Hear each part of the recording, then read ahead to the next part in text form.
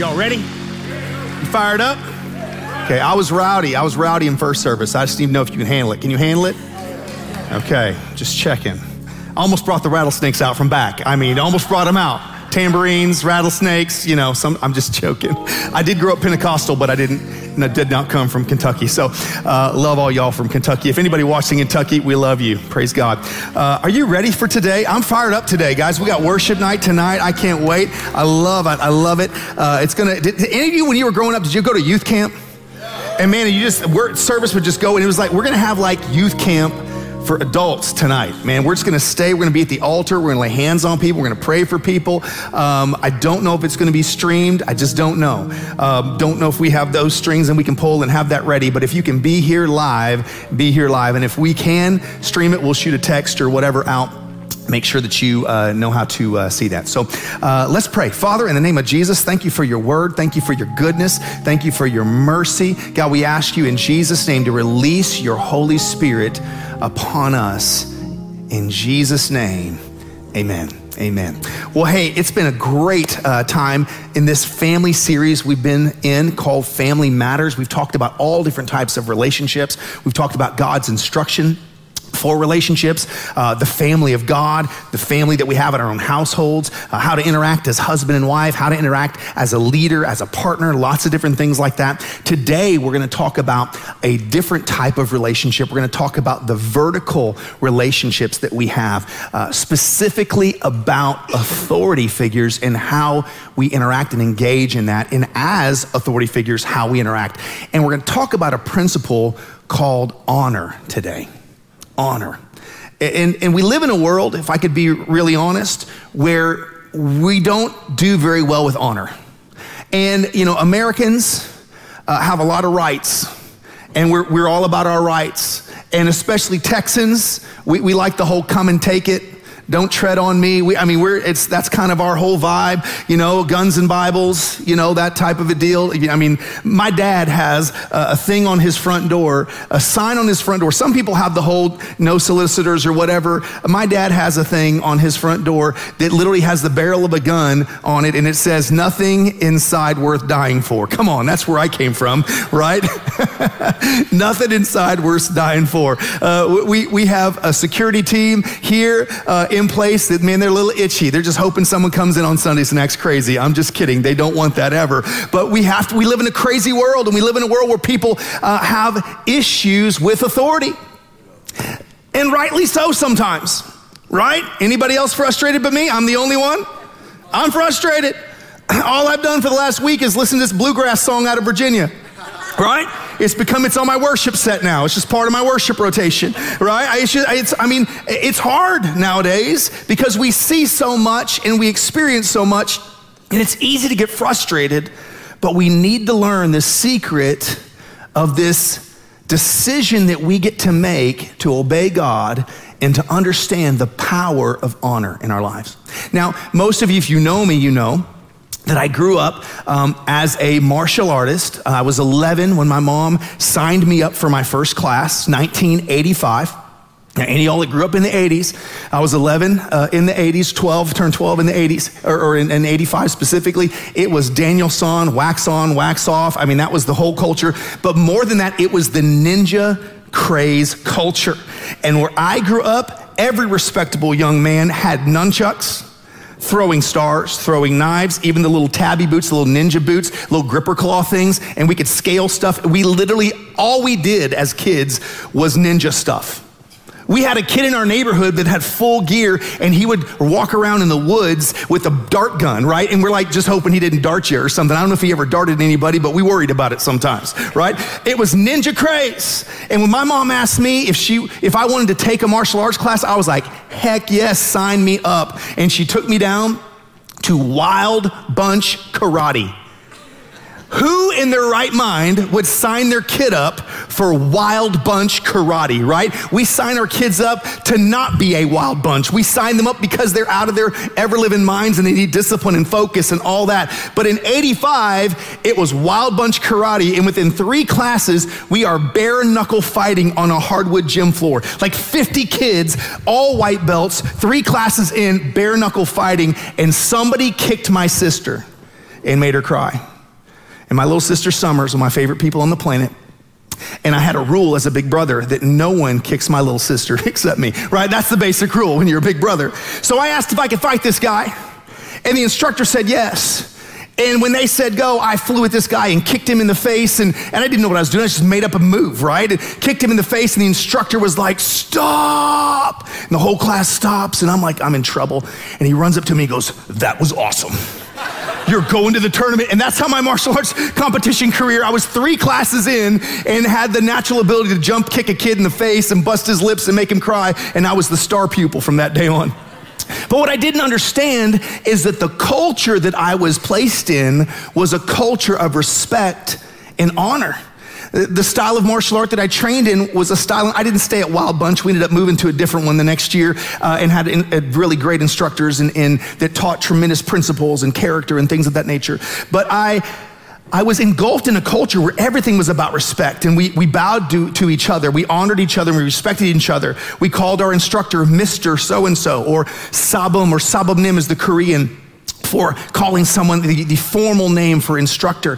And everything was about honor and respect. And if you didn't say yes, sir, or no, sir, you're doing knuckle push-ups. And if you didn't call a black belt by their surname, Mr. So-and-so or Miss So-and-so, you're doing knuckle push-ups. And it was this culture of honor that we grew up in. And I had parents that taught me to honor, and they taught me to respect. And as I got a little older, my parents believed in the Bible, and there's a verse in the Bible that says that if you spareth the rod, you spoileth the child. You know, that's that verse. It means, there's an actual verse that says that you can spank your child to drive evil from him, and it won't kill him. Isn't that funny? It's actually in the Bible. But we see this culture of honor, and our first time we see this command of honor is in the Bible. It literally, according to the Bible, honor is a command. It's not a choice. It's a command, and we need to understand what God intends by it. So let's look at this. This is the New Testament, Ephesians chapter 6, verse 1. It says, children, obey your parents in the Lord, for this is right. All the parents said, amen. Honor your father and mother, which is the first commandment with a promise, so that it may go well with you and that you may enjoy long life on the earth. What that means is honor your father and mother so they don't kill you and make another one just like you. Anybody heard that one growing up? Did you know in the Old Testament, if a child was rebellious against their parents and spoke rebellious words or blasphemous words, the other townspeople were commanded to take the child outside of the village and stone them? So this promise of live a long life was real. It was real. That you better honor your parents or the village is going to take you outside and stone you.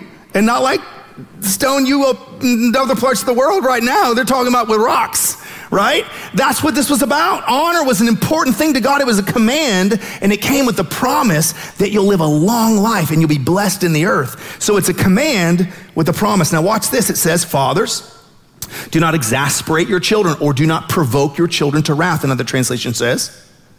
Instead, bring them up in the training and the instruction of the Lord. Now watch this. This gets weird for us in our culture. Slaves, obey your earthly masters with respect and fear and with sincerity of heart, just as you would obey Christ. Obey them not only to win their favor when their eye is on you, but as slaves of Christ, doing the will of God from your heart, serve wholeheartedly as if you were serving the Lord, not people, because you know that the Lord will reward each one for whatever good they do, whether they are slave or free, and masters treat your slaves in the same way. Do not threaten them, since you know that he who is both their master and yours in heaven, and there is no favoritism with him. This is a really uncomfortable passage in our American culture to talk about, but I want you to see and understand that Paul the apostle lived in a culture. Did you know that in Jesus's day, 75% of the population of the world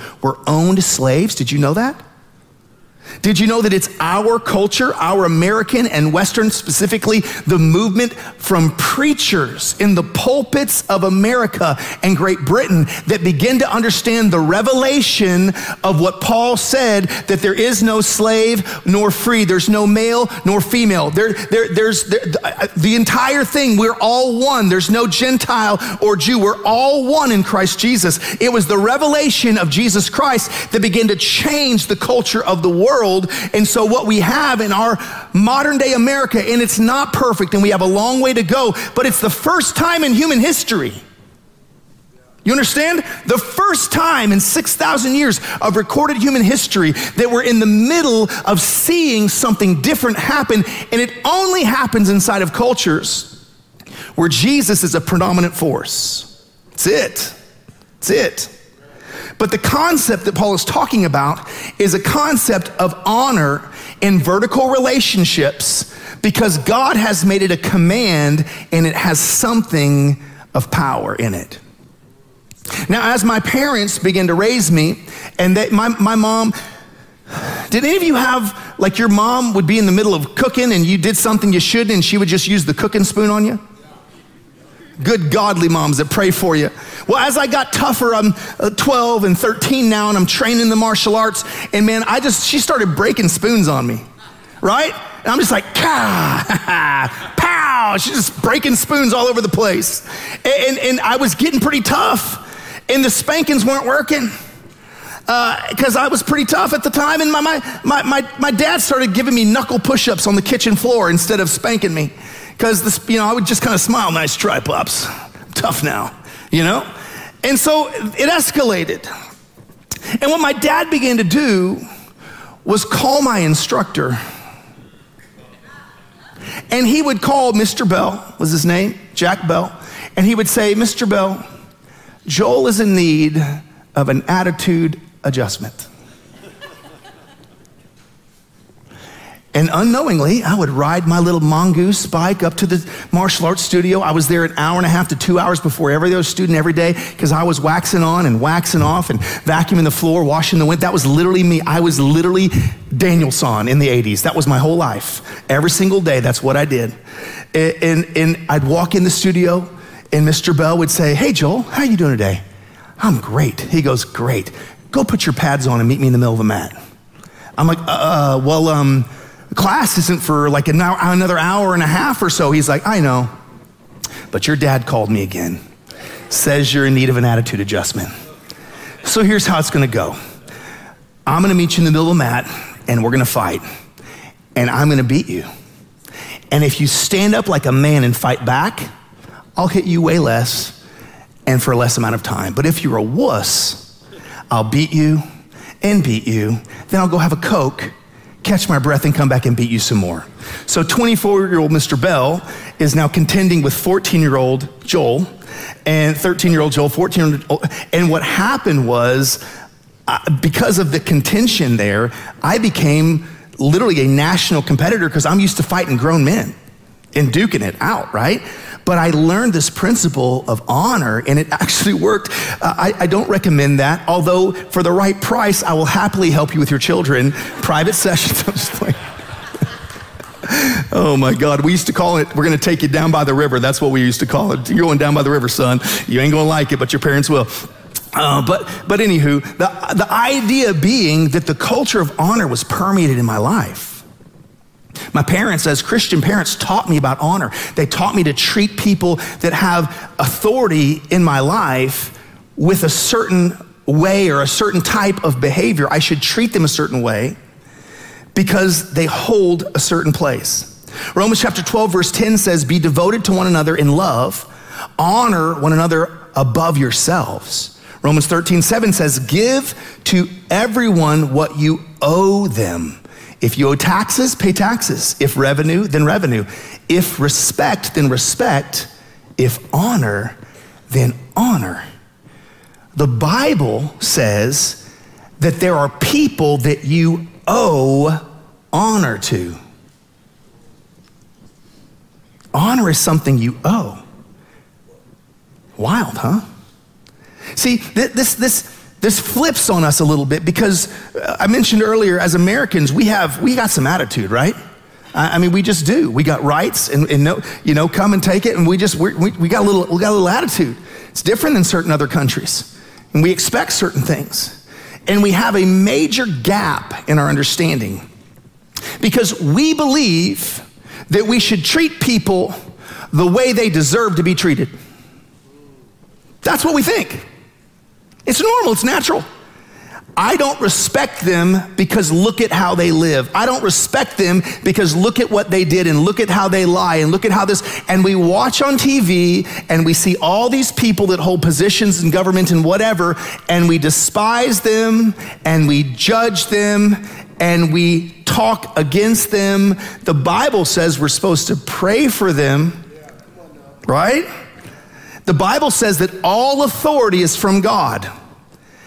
You ever had evil authority in your life? Man, you ever had a bad boss? I have. You ever had an abusive boss? Oh, you better believe I have, right? I had an abusive boss in the church. Oh my gosh, I was just 6-8 months in ministry. This is 20 plus years ago, and they hired this guy and he came in, and this dude was incredibly manipulative and controlling, and it was verbally abusive. Literally, he had this group of people that he literally talked down to, and none of them had dads. So he could talk to them a certain way, and they would follow. It was this unbelievable thing, but I wasn't one of those. And I'm 28 years old, and a month ago or a year ago, I was the reigning world champion. And all of a sudden, I got this guy getting in my face, talking to me in a manner that no one talks to me, because I don't have to let it happen, but he's my boss. So we're in the middle of a conversation one day, and I kind of stepped up to him a little bit, real respectfully though. And he was accusing me of things, and he was berating me of something. It was bad. And I stepped up and I said, hey, you're not my dad. And I don't need you to try to act like you're my dad. And I said, in fact, the way you're talking to me right now, no one talks to me like that. No one. And he looked at me. He never talked to me like that again. Now, here's the interesting part. I was inside of an organization where I was being abused by someone. I didn't go around him. I didn't go over his head. I didn't go file a complaint. I spoke up for myself kindly. There might have been a little threat in there, there might have been a little something in there. But I never said anything mean or rude or anything like that. I just set a boundary. Months later, this person would get fired.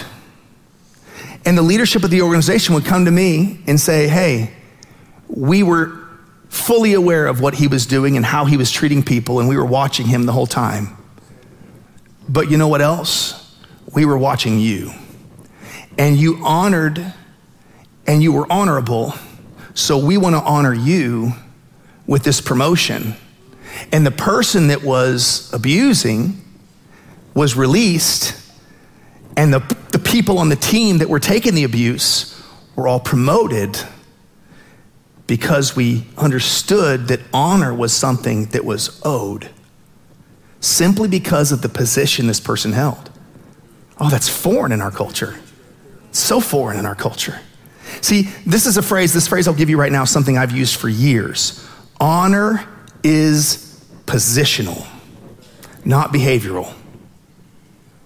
Honor is not something necessarily that you earn. Honor is something you're owed for the position that you hold.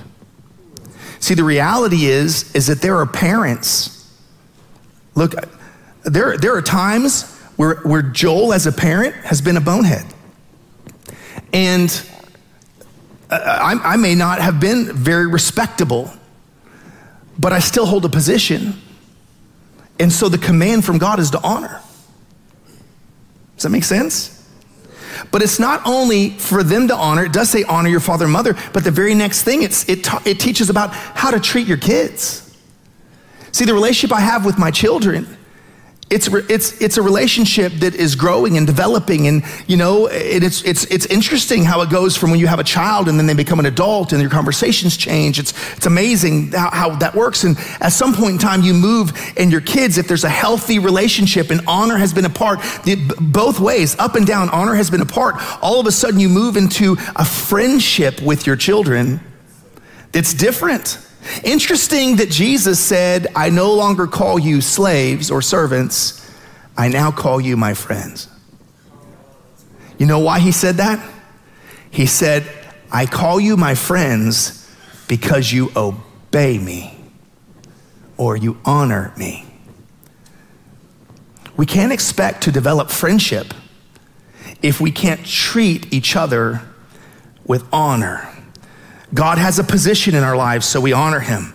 Our parents have a position, so we honor them. Authorities have a position. The Bible says all authority is from God. Look at this. 1 Peter chapter 2, verse 17. Honor all people.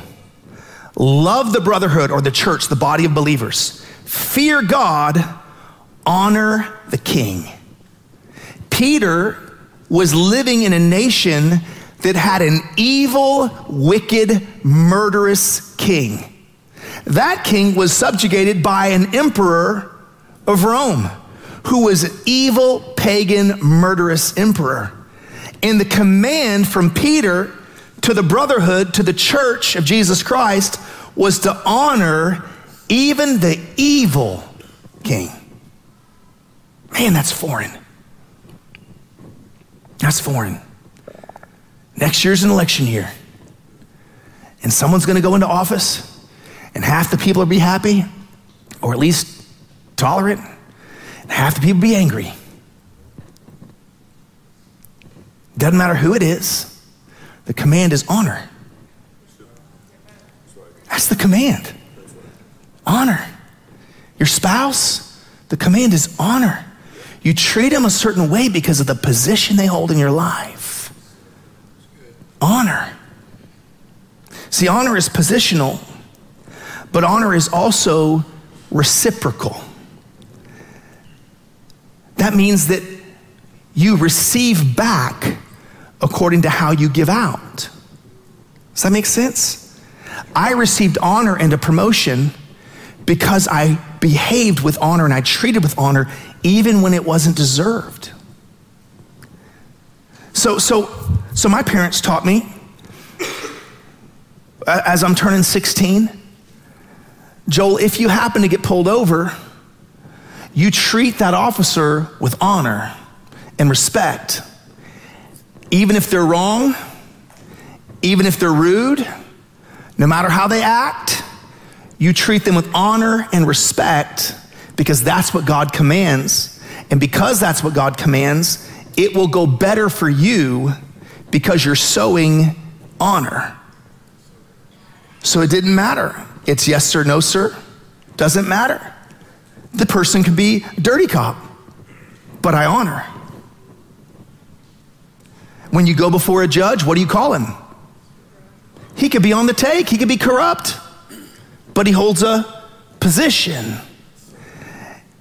And what we need to understand is if we sow honor long enough, we put seeds in the ground long enough, a harvest is coming our way. Now that doesn't mean you don't stand up. We're supposed to be salt and light. We're supposed to speak the truth in love. Yet we still have to honor.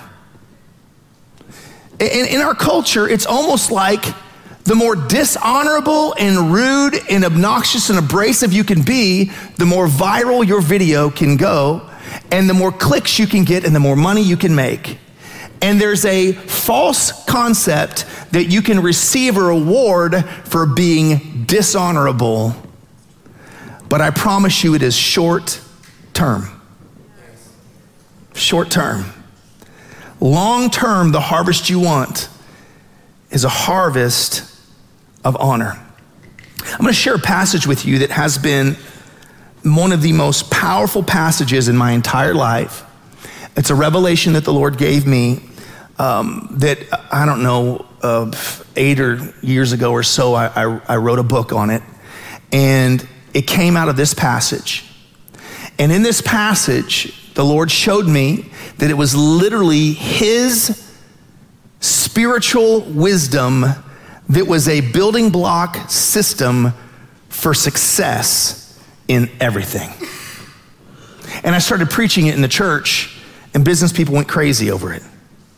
And then God gave me an idea, and I wrote a curriculum from this passage, translated all the biblical wisdom into regular, everyday verbiage, business verbiage, and I began to ask my business friends to let me test it in their business. And the first business I went into was a blue-collar business, blue-collar sales guys. On Sunday, I was on a stage preaching in a church.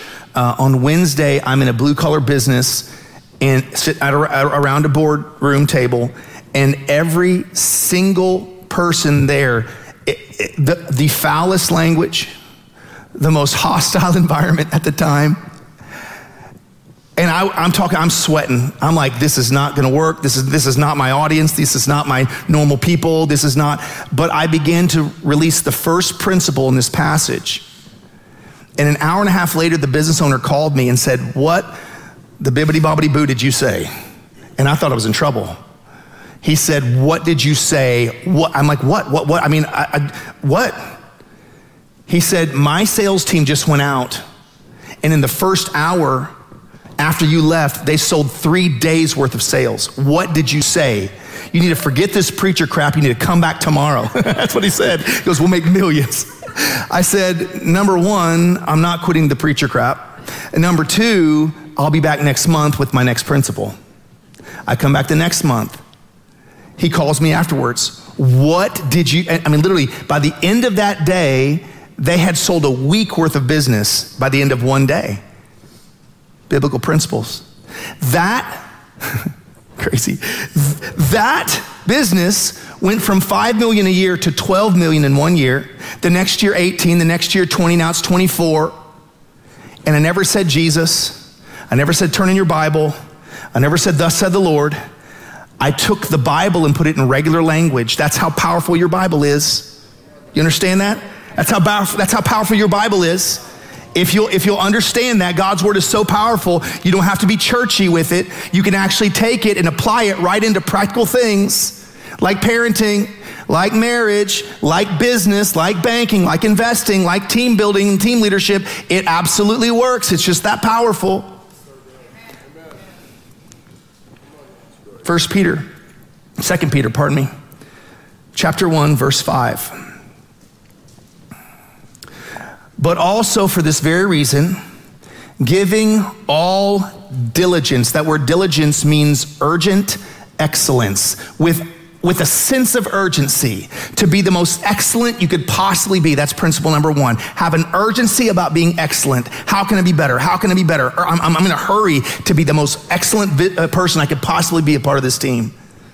With all diligence, giving all diligence, add to your faith. Easy principle for us. We're believers. We understand that what you believe is what you become. Your power, the power of faith in your life has everything to do with your victory and your success. What you think, how you believe. It's so powerful in your life. Add to your faith virtue. We mistranslate this word virtue. We think it means a type of behavior, virtuous behavior. It's actually translated, the word means manliness. Interesting that God's command said be urgently excellent about your faith, and the first thing you should add to your faith is manliness, but we live in a culture that wants to castrate and make manliness a toxic, negative thing when the Bible says it's a virtue. Add to your faith some get up and go. Add to your faith some valor, some valiance in battle, some boldness, some manliness. I could say this so many ways that wouldn't be fitting in church. Then add to your virtue knowledge. Gnosis, it's where we get science.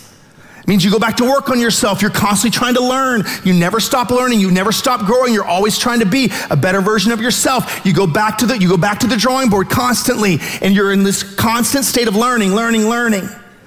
Add to your virtue knowledge. Add to knowledge self-control. Wow, you better have some boundaries in life. You better learn some discipline in life. You better set a right bedtime. Get a right diet. You're going to live a long time. You better set your life up right. Have some discipline so you can be an inspiration, so you can keep being excellent for a long time. Add to your self-control perseverance. Man, you better have some grit. You better have some tenacity. You better not be an easy quitter. You better not throw in the towel easy. With Jesus, if you don't quit, you end up winning. You understand that? With Jesus, you end up winning if you just don't quit. You can't quit. Though the righteous falls 7 times, he rises again. He doesn't quit. And to perseverance, godliness. Oh, we don't know what that means though. Godliness. We think godliness is if you have the little halo on your head. It's how you behave. You got this one, if I listen to this one, I'm godly. The word for godliness is eusebeia. It means reverence, respect, piety, and devout honor toward God. Godliness is an attitude, not a behavior. But godliness is an attitude that if it has its way in you, will change your behavior. You've heard it said 1,000 ways. Your attitude determines your altitude or whatever. The attitude of a plane is the angle of the nose of the plane. If the nose is up, it's going up. If the nose is down, it's going down. I don't know aerodynamics, but that's basics, right? It's the attitude. Our attitude toward God, our honor toward God, our reverence toward God. When Jesus gave the greatest command, you have 663 commands in the Old Testament. Jesus summed them up into one thing: love God and love people. And the number one way that you love is you honor. You honor, you honor. You treat that person according to the position they hold in your life. And you value them no matter where. See, here's another misunderstanding. We look around as human beings. It's just nature. We're constantly comparing ourselves to other people. And we look at one person and we don't measure up. And we look at another person and we think we're way better. Oh, you better believe this applies to all of us. I had a friend of mine call me out of the blue the other day. It's about probably 9 months or a year ago now. And he said, hey man, the Lord just showed me I'm supposed to call you and pray for you. What are you doing? How are you feeling? What are you dealing with today? Is there something I should pray for you? And I said, man, it's a real friend, so I'm not gonna pull any punches. I said, man, I just don't feel like I'm a very good pastor. He said, compared to who? And so I named my friend, another pastor. I said, compared to him. He prays more than me. He definitely is more holy, more godly than me. Absolutely. This guy, he's way better than me. He just lives a better life. I'm sorry, if you're looking for a perfect pastor, I've got a list of great churches I can send you to. I got lots of great pastor friends I'll send you right down the road. Wonderful. But I'm a work in progress, y'all. I mean, God picked a professional martial artist and made him into a preacher. I want to fight. It's my hobby. It's what I do for fun. I want to mouth off. I want to go. I'm rowdy. I just am. I need Jesus bad. Okay? And it's just this understanding. And it's funny, the pastor that I mentioned next to him, the pastor that I mentioned, he said, that's funny. He goes, that's the other person God told me I'm supposed to call today. I wonder if he'll be comparing himself to someone else too. Come on, we all do this. We compare. And if we are looking up and comparing ourselves and saying we're not as good, then we're disagreeing with what God says about us. And if we're looking at someone else and thinking we're way better, then we're disobeying God because God has no favorites. And God doesn't measure that person compared to you and doesn't measure you compared to them. You're called to honor all people. Whether you see them above you or see them below you, you honor all people. Why? Because they're God's kids. They're God's kids. And what we have to learn, this is an important one. This is something the Lord's speaking to me about, because I dealt with someone the other day, and I was a little harsh. And the reason I was a little harsh is because there's someone that was connected to our church that was being led astray by someone. And when I dealt with the person that was leading astray, I was harsh. I just quoted the Bible, but it was strong. And afterwards, because I'm a nice guy and I'm a softie, I'm like, God, was that too much? Did I sin? Did I go over the top? Did I whatever? And this is what the Lord said to me. He goes, no, Joel. He goes, you were protecting a sheep. And that was a wolf. You're gentle with the sheep. You're vicious with the wolf. Interesting. So what we have to do is figure out who we're dealing with. And even the wolf, y'all, even the wolf could be God's kid who's just deceived. And they're led astray. Because at the end of the day, our battle is not against flesh and blood. Our battle is a spiritual battle. It's against demons. It's against principalities. It's against fallen angels. Everything we deal with in our world, all the people we think are evil are simply deceived, and they're obeying a demonic god.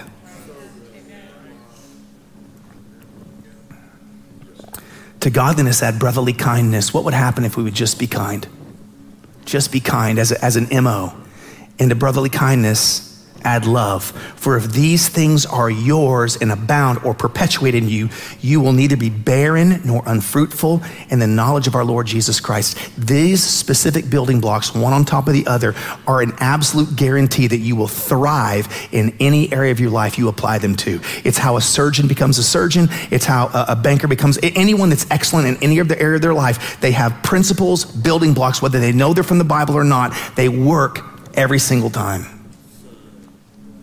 I just gave you my secret. That'll be $40,000. One big question today. It wasn't enough. So 40,000 wasn't enough, was it, Bryce? I undersold it. $100,000. Big question. Are you sowing honor?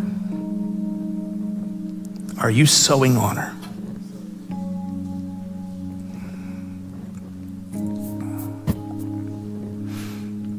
Luke chapter 6, verse 36 through 38. Jesus says, therefore be merciful, just as your Father also is merciful. Judge not, and you shall not be judged. Condemn not, and you shall not be condemned. Forgive, and you will be forgiven. Give, and it will be given to you. Good measure, pressed down, shaken together, and running over, will put into your bosom, for with the same measure that you use, it will be measured back to you. Most of you have only heard this verse ever taught in church regarding financial giving. And it works in financial giving. I've been a tither my entire life. I tithe off the gross of my income, not bragging. I'm just saying I understand the system. Give and it shall be given unto you. The Bible says that if you honor the Lord with your first fruits, you'll abound in all things. It's an amazing principle. It works in giving. Absolutely works in giving.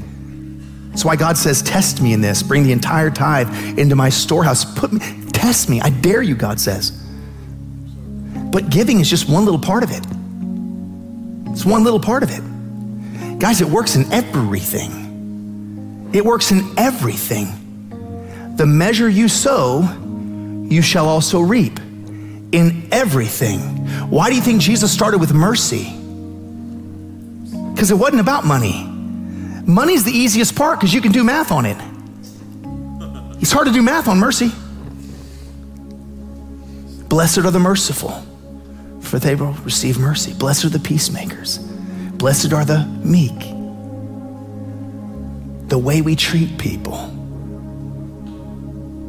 If you judge, oh my God, we're good at judging, aren't we? Paul said, I don't even judge myself. God alone is the judge. If you condemn, we do this all the time. Anybody want to be condemned? Anybody want to be judged? No. But what we sow is what we reap. Does anybody want honor? Then you sow honor. You want respect? 2 ways. Sow it and live a manner that's worthy of it. You'll reap it, but you got to sow it. Are you sowing honor? I want you to let that sit for just a second. Josh is going to lead us in one more quick song here. And as we close, I just want this to kind of settle in your heart. I want you to just take a second and close your eyes, whether you're in this room or watching online or listening on the podcast. Just be introspective. Are there people in your life, in your world, that you're not treating them according to the position that God put them? You're not sowing honor. So the beautiful thing about this is you can change the seeds you sow, and thereby you can change your future harvest. Do you have anything to repent for? Ways you've spoken about authority figures. Ways you've treated people. Just get right with God right where you are. Let me lead you in a prayer across the room. Just say this, say, Father, forgive me for the times that I have broken the command of honor. Help me to sow seeds of honor and to reap a harvest. Jesus, I honor you today. I give you my life. I give you my heart. I honor you. You rose from the dead. You're coming back again. You're my Lord, and I'll spend eternity with you. Until then, help me to obey. Help me to love. Help me to honor. In Jesus' name, amen. Amen.